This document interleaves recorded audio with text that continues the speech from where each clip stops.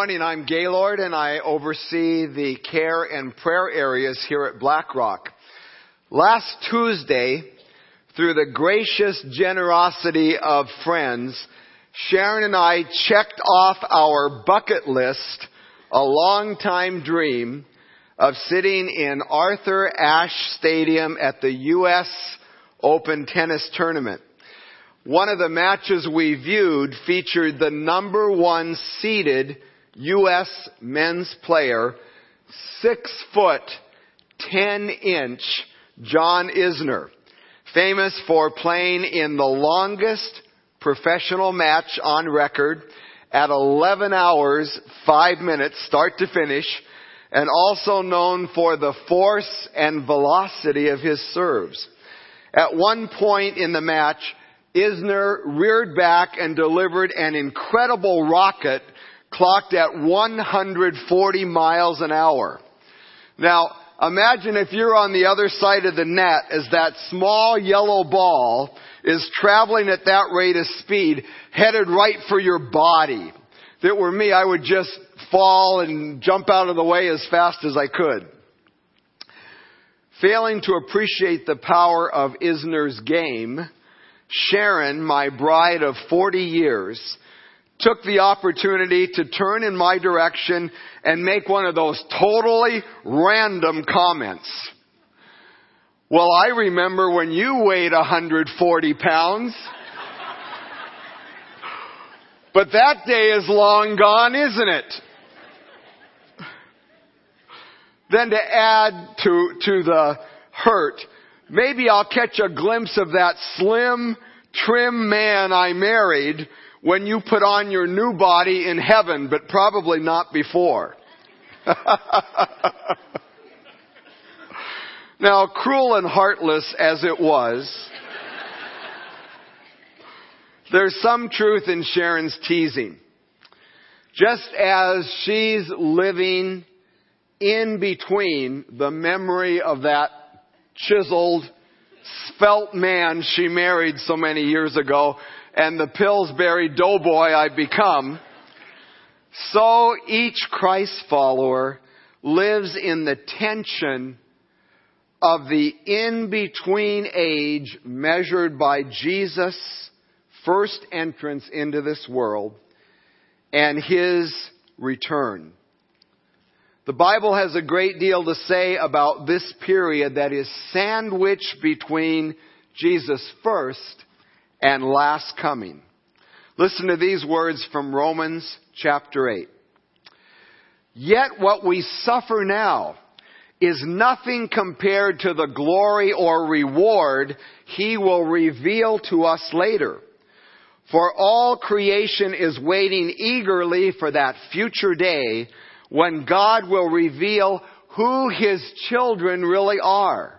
With eager hope, the creation looks forward to the day when it will join God's children in glorious freedom from death and decay. For we know that all creation has been groaning as in the pains of childbirth right up to the present time, and we believers also groan, even though we have the Holy Spirit within us as a foretaste of future glory. For we long for our bodies to be released from sin and suffering.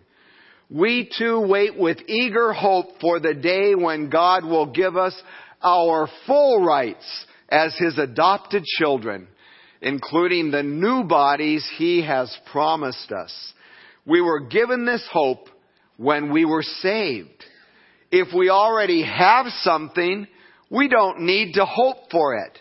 But if we look forward to something we don't yet have, we must wait patiently and confidently. In this narrative and others in the Bible, the in-between era in which we live is portrayed as a time when we only get to see the partial fulfillment of God's plan for you, for me, and for His world. Here's what we know. Jesus has come forth victoriously from the grave. He's defeated death and hell. We've been adopted into God's forever family through our faith in what Jesus accomplished. And every one of us who calls Jesus Lord is in the process right now of growing into His very nature.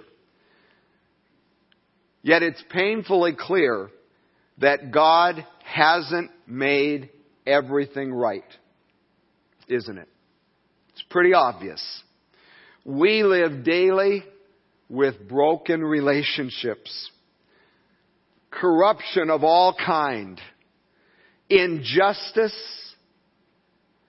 physiological and psychological pain, and the list just goes on. So we might ask, has God forgotten His promises and turned away from us?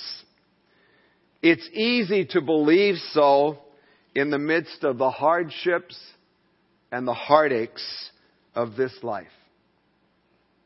However, the Bible makes it clear that you and I live in an age in between the living hope brought about by Jesus' first visit to earth and the ultimate fulfillment of that hope when He makes His second and final visit to this world.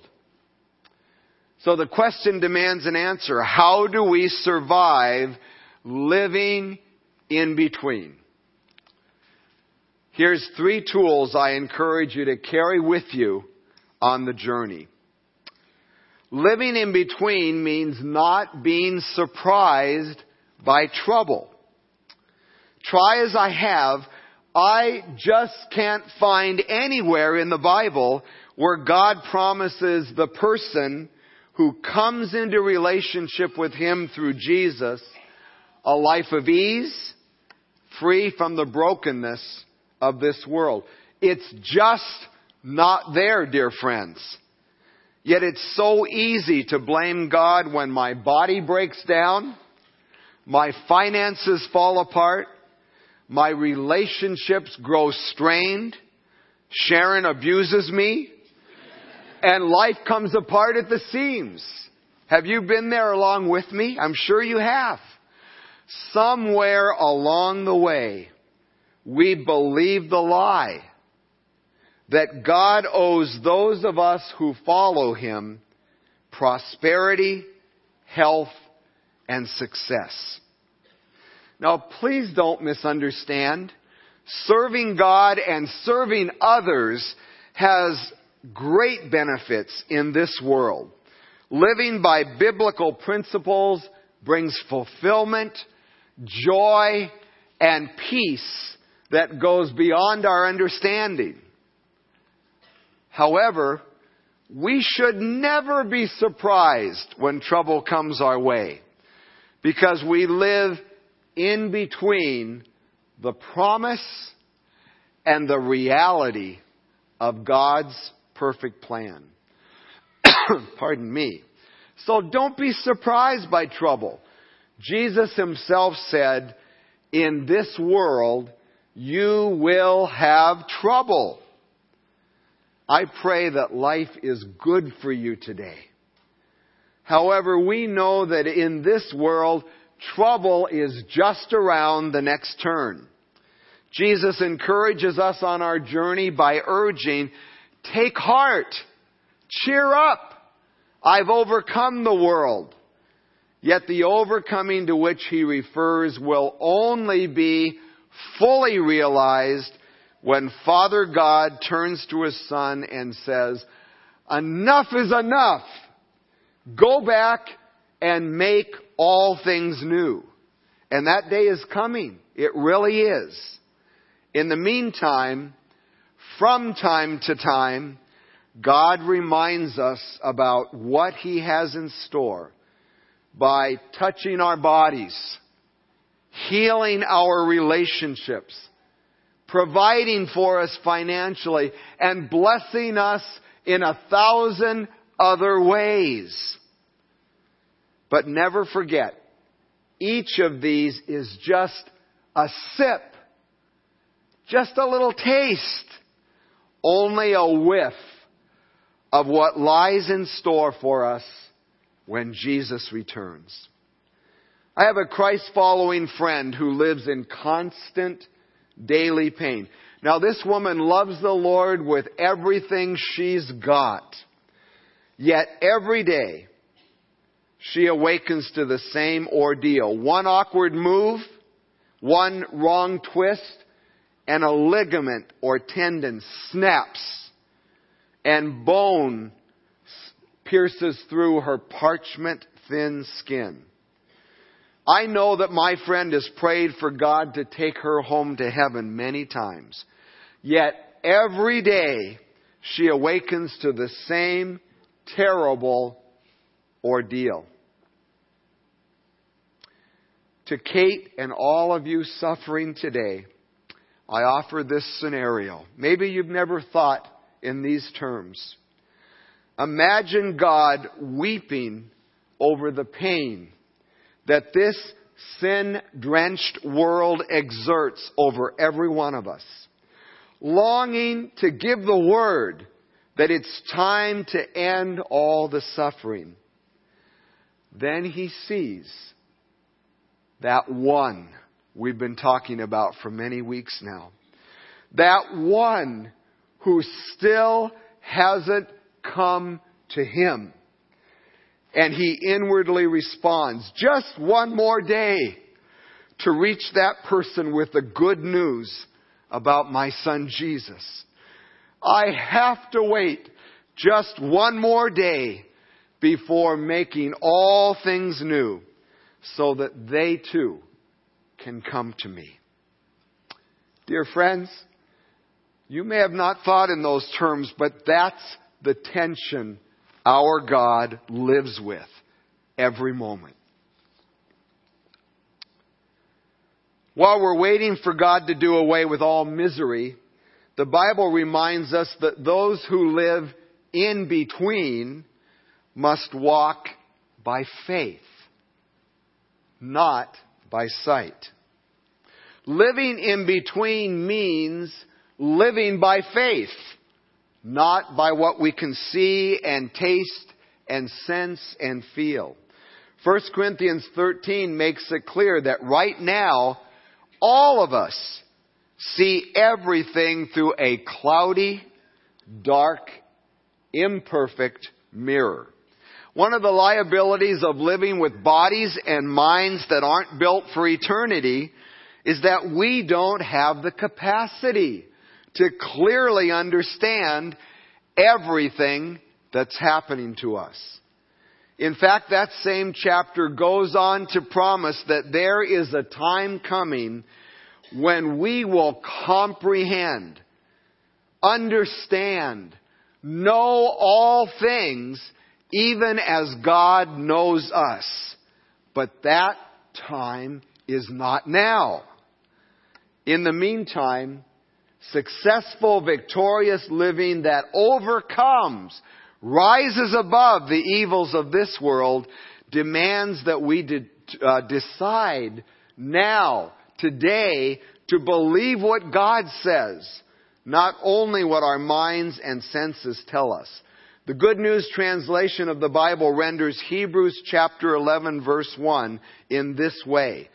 To have faith, to really have faith, is to be sure of the things we hope for and certain of the things we cannot see.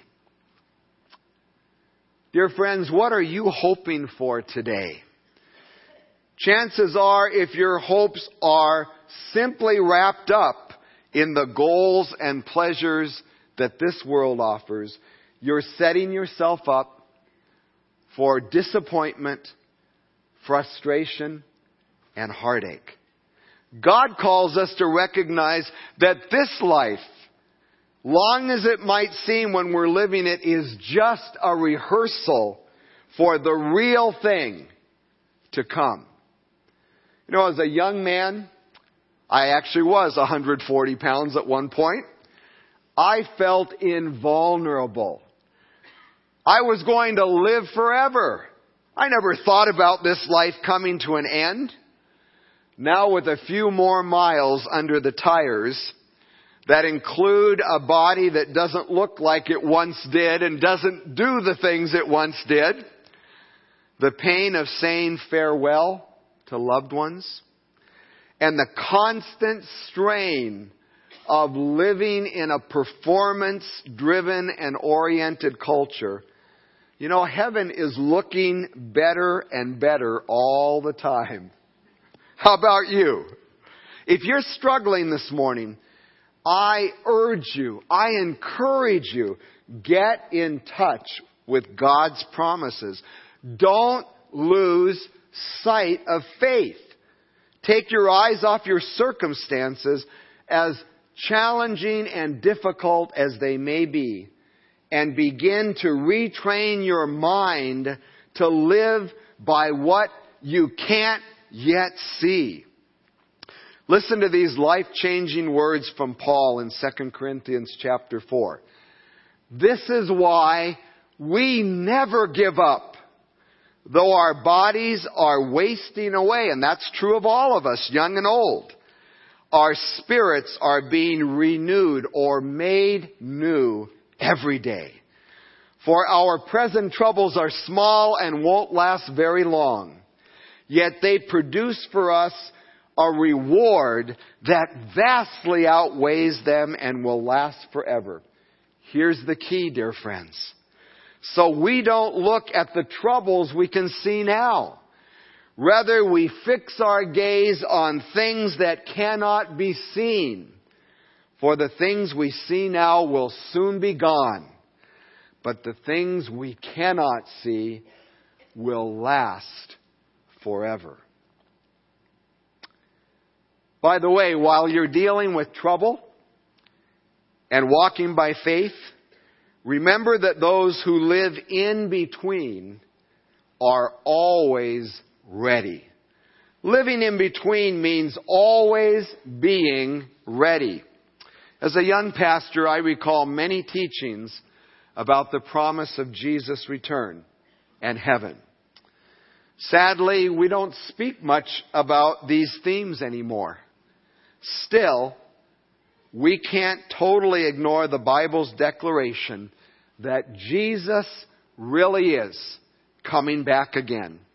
In fact, Titus chapter 2 verse 13 makes a clear connection between the Christ followers' hope, the hope that we carry around with us every day, and Jesus' return. We are filled with hope, it says, as we wait for the glorious return of our great God and Savior, Jesus Christ. On the other hand, 1 Corinthians chapter 5 verse 19 insists that if our hope in Christ is only for this life, we should be pitied more than anyone else in the world. I believe that we've lost something by de-emphasizing this truth. You see, I've learned that the more I stay vitally connected and linked to a clear awareness that Jesus could come back before I experience physical death, before you experience physical death, the more I live each day with a renewed clarity, life just becomes very clear and urgent. Practicing what Paul stresses in Hebrews 12. Let us throw off, cast off everything that hinders and the sin that so easily entangles, and let us run with perseverance the race marked out for us, fixing our eyes on Jesus, the pioneer and the perfecter of faith. Since I don't know when my Lord is coming back, I need to make the most of each day by telling my loved ones how much they mean to me. Have you told your spouse, your children, your grandchildren, your family members how much you love them today? That's important. Living with purpose, and most of all, by sharing God's love and the good news of the gospel with as many people as possible. You know, we've just concluded a 3-day prayer focus on Christ followers who are suffering and even losing their lives around the world. While we sit here in relative comfort and freedom today, Christians are giving their lives to tell others about Jesus all over this world. Over and over again this last week, as I listened to people praying, I heard this prayer.